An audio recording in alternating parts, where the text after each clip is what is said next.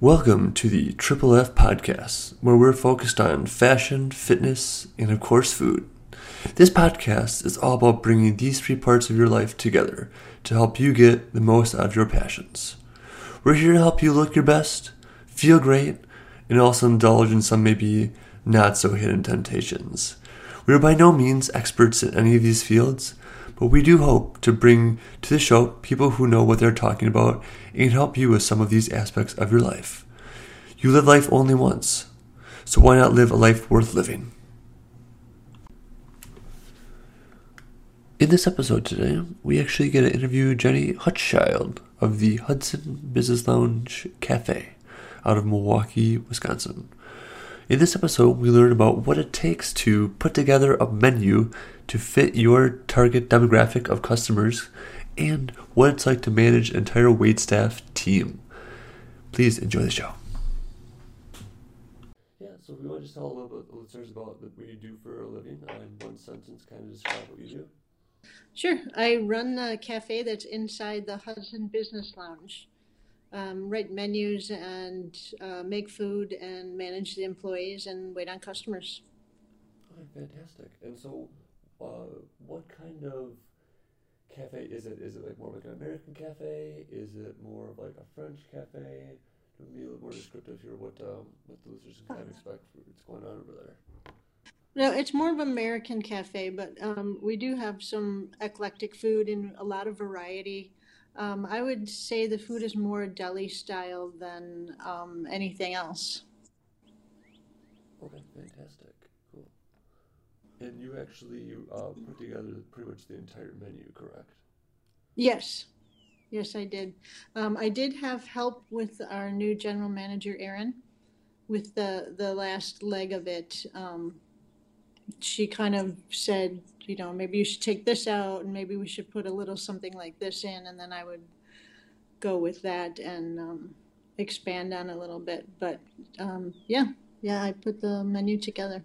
I can definitely attest. I've had quite a few of the menu items there myself, and they were fantastic. Thank you.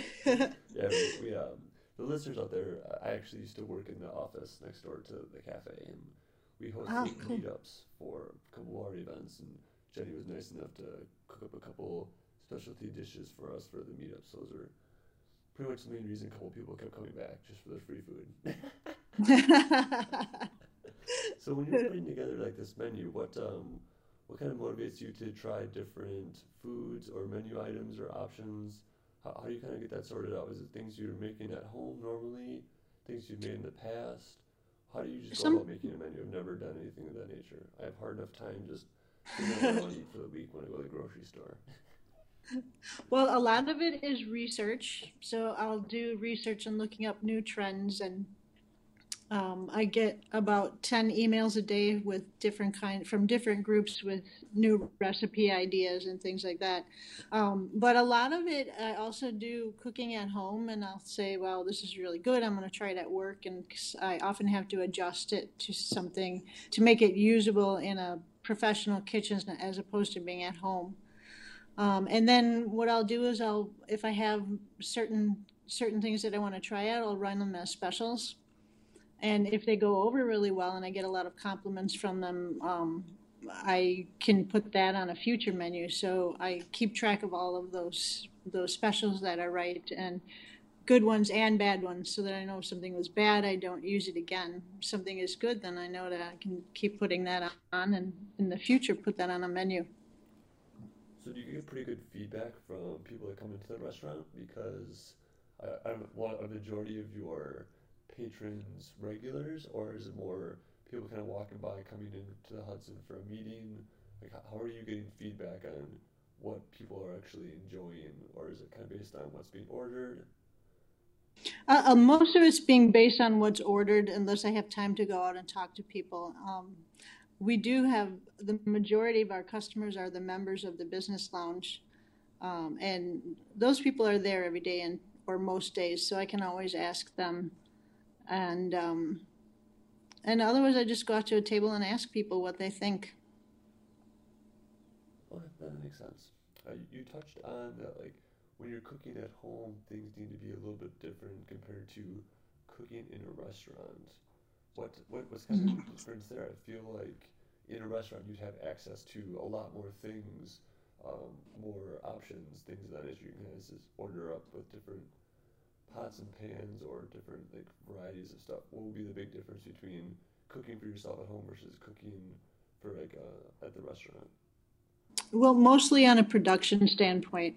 If you're cooking at home, you have a lot more time and you can mess around with it and, try different things. And you're not on a time schedule. But when you're cooking in a restaurant, you only have a few minutes to make something. And so you have to be prepared ahead of time with everything that you're going to need to put in a sandwich or a salad. And it has to be the same every time you make it. So if I'm making something at home, I can play around and put whatever I want in it that I like. But if it's something on the menu, it has to look the same and taste the same every time it goes out to any particular customer. Okay, that makes a lot of sense, actually. That makes a lot of sense. I mean, for me, like I cook at home, I'd say I'm not obviously not a professional chef, but half the time I cook, things look a little bit different even from like time to time. So if you're Hmm. presenting something, you just want to make it look as the same as always for the different customers. Right. And the other employees you have to teach how to do that as well. So if I make a new dish, I can't just do it myself and say, well, I know what it's supposed to look like, so I can make it and send it out and have it be the same each time. But I have to teach the other cooks how to do that as well. Hmm. Yeah, that makes a lot of sense, actually. So did you just like recently get into cooking, or has it always kind of been a passion of yours? Did you just like wake up one morning like, hey, I want to go, be the manager of the Hudson Business Lounge Cafe? This seems like a great idea. Yeah, because that's not really a brilliant idea. No, I've been in the restaurant business for over 30 years. Okay. I cooked in school while I was going to school, and I was working at a place in Milwaukee called the Milwaukee Waterfront Deli, and one of our customers is Dan Walsh, and he's one of the owners of the Hudson Business Lounge. Okay. And we just kind of we connected, and he liked the way that I worked and dealt with customers, and I must have made a good impact on him because one day he just came up and offered me a job. Oh, nice. And so he So likes you're to say saying if he I go to stole restaurants, me. I should be talking to the chefs more often so I can offer them jobs. Yes, it is a good idea. It is, and a lot of people do that. So, Is but that it usually turned out to a be very positive good. or a negative? Like if well, let's say a waitress comes to the back room and said, "Hey, one of the patrons wants to talk to you." Are you thinking, "Ooh, good, they want to tell me a good job," or are they going to complain that I cooked theirs like whatever wrong? Is it usually a positive or a negative? Well, it's usually a positive. The fear is always that there's a Hmm. complaint, and there are. Nothing is perfect, and there are mistakes that get made, and somebody sometimes just doesn't like something for any particular reason. It happens, and but usually it's a positive thing. Um, so yeah, I think we get pretty many good compliments on our food at the Hudson. Yeah, that's absolutely fantastic. So where do you kind of see, like, I guess yourself or the Hudson, moving forward, like 5 years or so? Are you just gonna keep running it over there? It seems to be pretty exciting stuff, or are you like venture on your own, open your own restaurant? What's kind of on the docket for Mhm. you? Well, I'm not planning on opening my own restaurant ever Okay. because that is a 24-hour a day, 7-day a week thing for an owner. Um, as a manager, it's pretty much that as well. I mean that I often when I'm not at work get phone calls and text messages from the employees needing something or they're not sure what something is. Um, but as an owner, it's really a lot, and I'm I'm not interested in that. I do like working where I am, so I'm planning on being there as long as I need to be. Um, my major goal is to have a full-time art career. So Oh, yeah. Do you want to tell us a little bit more about that? I know you do like quite a bit of painting actually in your spare time. So is that something you just do for fun? You kind of do it for like commission? How's that all going? No, I've done commissions, and I have art shows that are ongoing, and I have a couple coming up right now in the next few months, and I have a website, and so no, it's kind of another full-time job. Um, so that's a huge part of my life, Okay. the Okay. Yeah, painting, well, definitely and make reference to that in the show notes here, where people can check out your website and maybe find out when your shows are. Because I personally would actually be interested in checking that out. okay. Yeah, I'm I guess also. maybe you don't know this about me. I'm kind of a huge art nerd too. I have Oh, passes to the Milwaukee Art Museum and the uh-huh. Chicago Art Museum. And Oh, actually, I cool. went to go see the new traveling exhibit, the Van Gogh exhibit, this past weekend in Chicago. I Oh worked my through gosh. Saturday morning and Sunday morning, but didn't get to see Oh, everything because there were so many people. It's just so ridiculous down there. yeah, the Chicago one is hard to. Milwaukee is a little easier to see the exhibits when. But if we had a Van Gogh exhibit come here, I would be there several times. I think three traveling exhibits ago in Milwaukee, I went the first 3 days in a row, and people were like, "What is wrong with you?" I'm like, "I enjoy checking this stuff out. Like I don't get everything taken in the first loop around because you don't want to sit Oh there yeah, for 5 hours and have people bug you and get distracted with like little kids running around. To try to go right. like during the day, but Yeah, the best time to go is Saturday morning, right when they open. okay, I'll never do that then. I don't know about Chicago. Every time I've been there for an exhibit, it's always packed. It's a mess. I'm so glad that I have like member passes because like we're walking up to the art institute and there's a line of like 150 people long. I'm like, okay, well I can skip this line, go like check our codes, then I skip the other two lines to get in, and then I get into the exhibit and it's just like there's still wall to wall people. You can't even move. It's like okay, I'm just Wow. like trying to read here and then listen. And then people keep bumping me and telling jokes. It's like, oh man, just appreciate the art Oh, while you're here. yeah, yeah. I feel the same way when I'm at an exhibit. I can imagine the Van Gogh exhibit would have been just really popular. Yeah, they have so many pieces there. It's absolutely it's honestly like probably twice the size of the Milwaukee traveling exhibit. It's so ridiculous how much Wow. space that they have for it.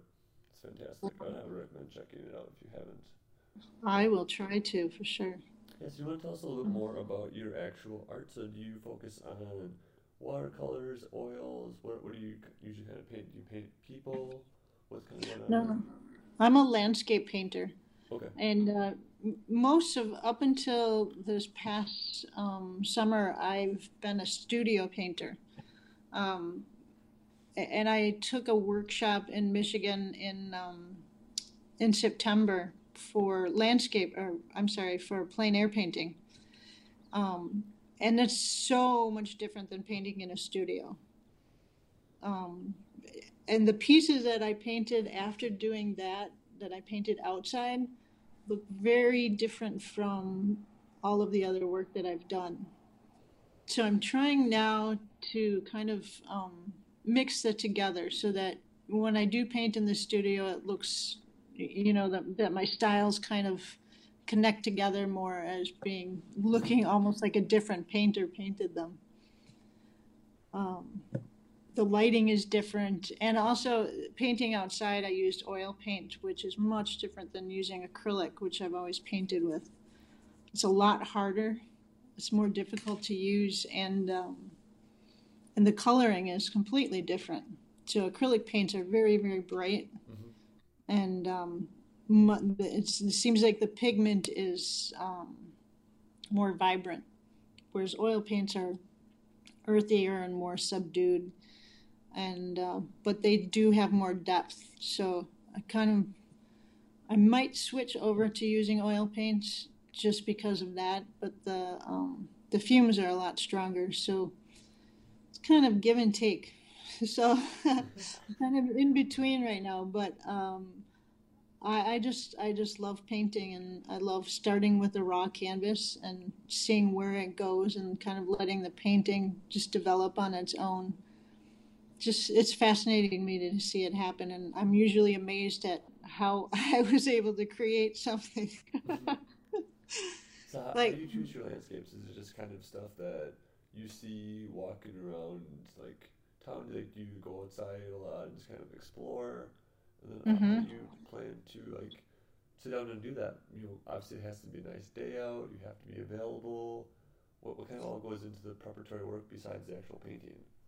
uh, but it doesn't necessarily have to be a nice day. You can get some really interesting images on a cloudy day or a rainy day. Okay. Of course, if I'm outside and walking around, I would prefer it not to be raining.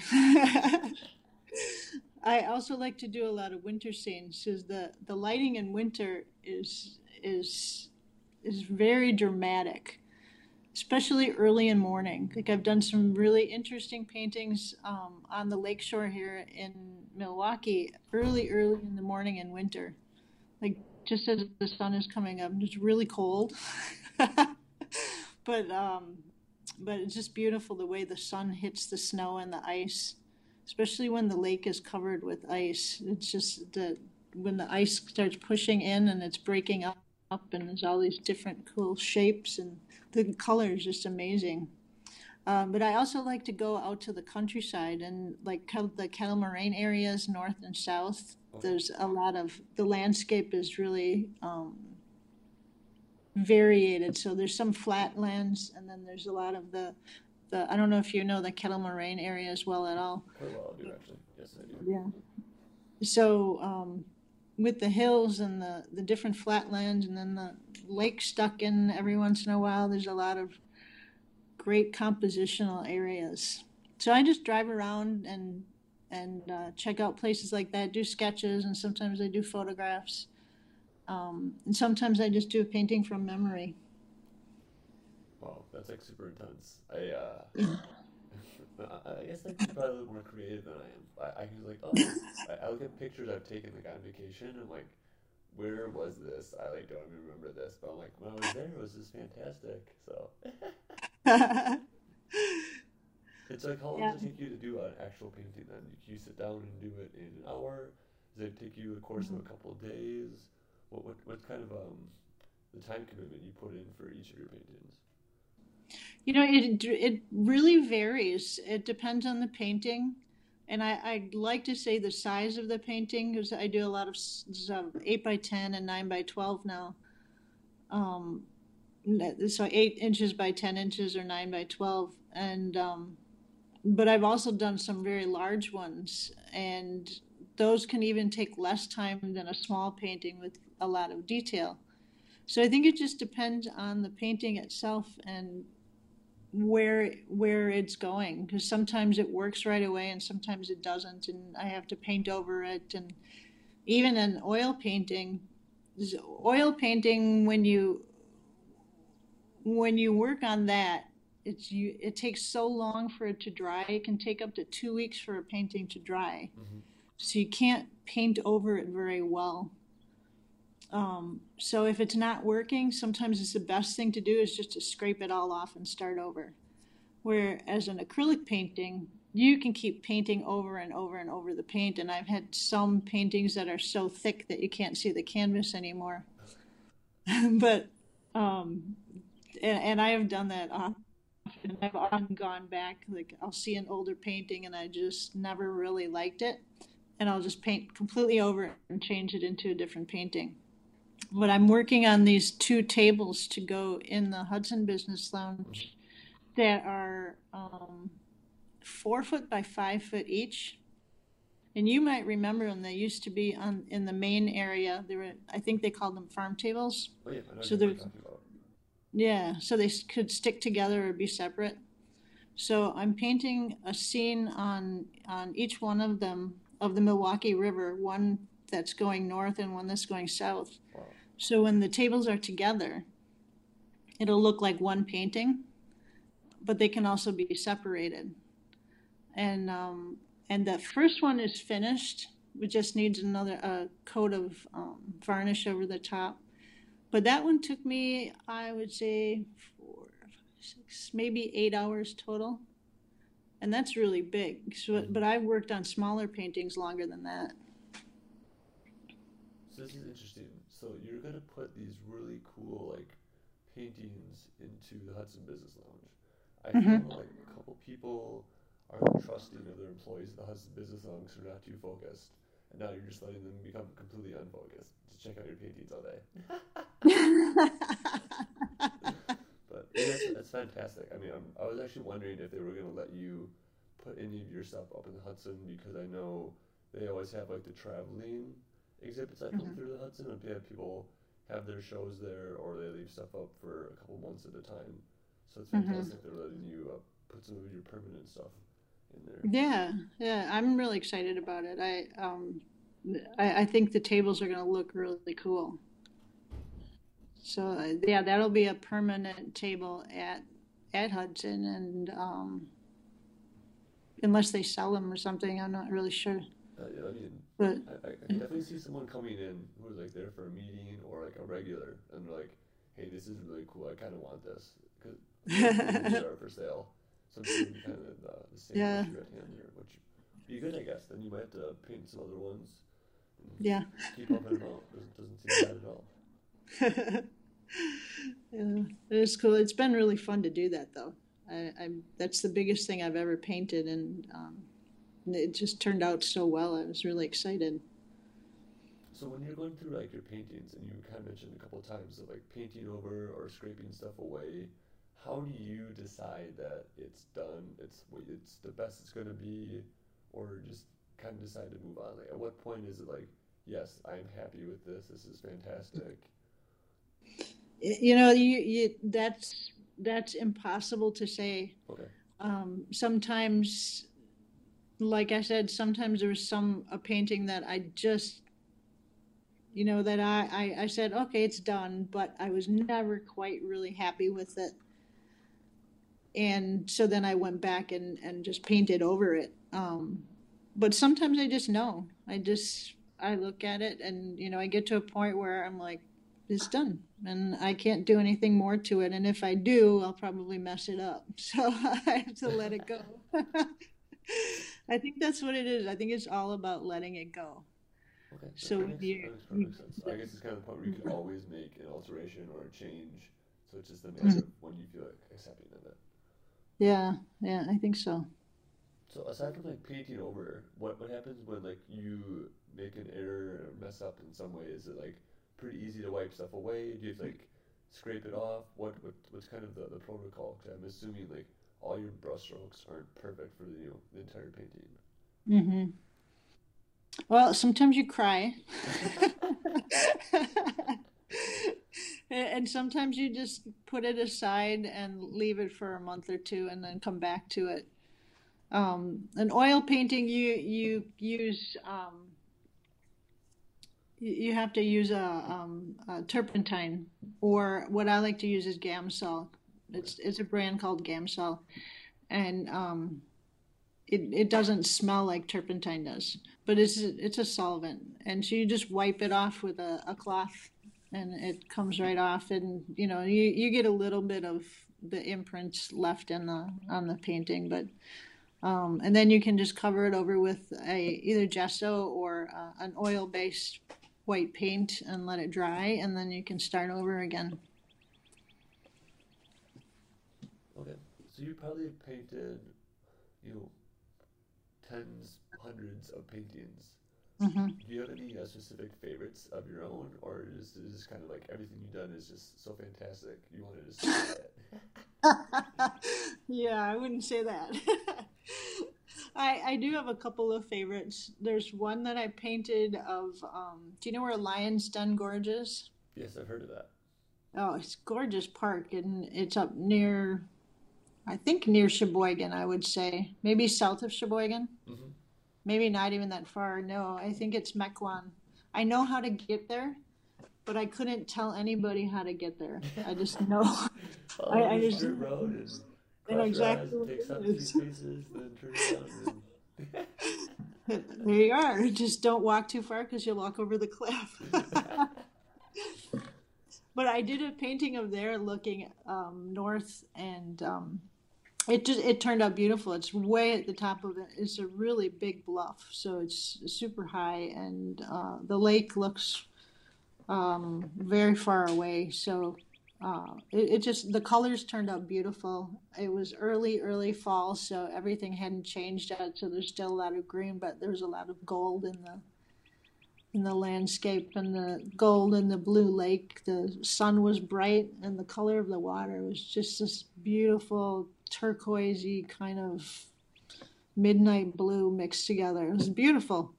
And so the painting turned out just, it's one of my favorite ones. Yeah, it sounds very serene, very beautiful too. So. Mm. Yeah. Perfect. Well, yeah, anything else that you wanted to leave the listeners with? We're definitely very appreciative you took the time to chat with us today. Oh, thank you very much. Yeah, it was my pleasure. Okay, great. And then for all listeners out there, we'll actually put Jenny's website and some information to contact her in the show notes. So with that, definitely appreciate the time, Jenny. Have a great day. Thank you. You too. We'd just like to give a quick shout out to our sponsors for the show. NextMe, an app that promises to take the guesswork out of restaurant waits. For restaurants, adding a party to the app is easier than pen and paper. Easy peasy. For diners, it's simple to see exactly what place they are in line, and gives them a close approximate wait time until they are actually seated. Unlike clunky pager systems, NextMe can be downloaded onto cell phones for diners, and features an automated system that can be downloaded on either an iPhone or iPad for restaurants. NextMe is taking on the weight of the world.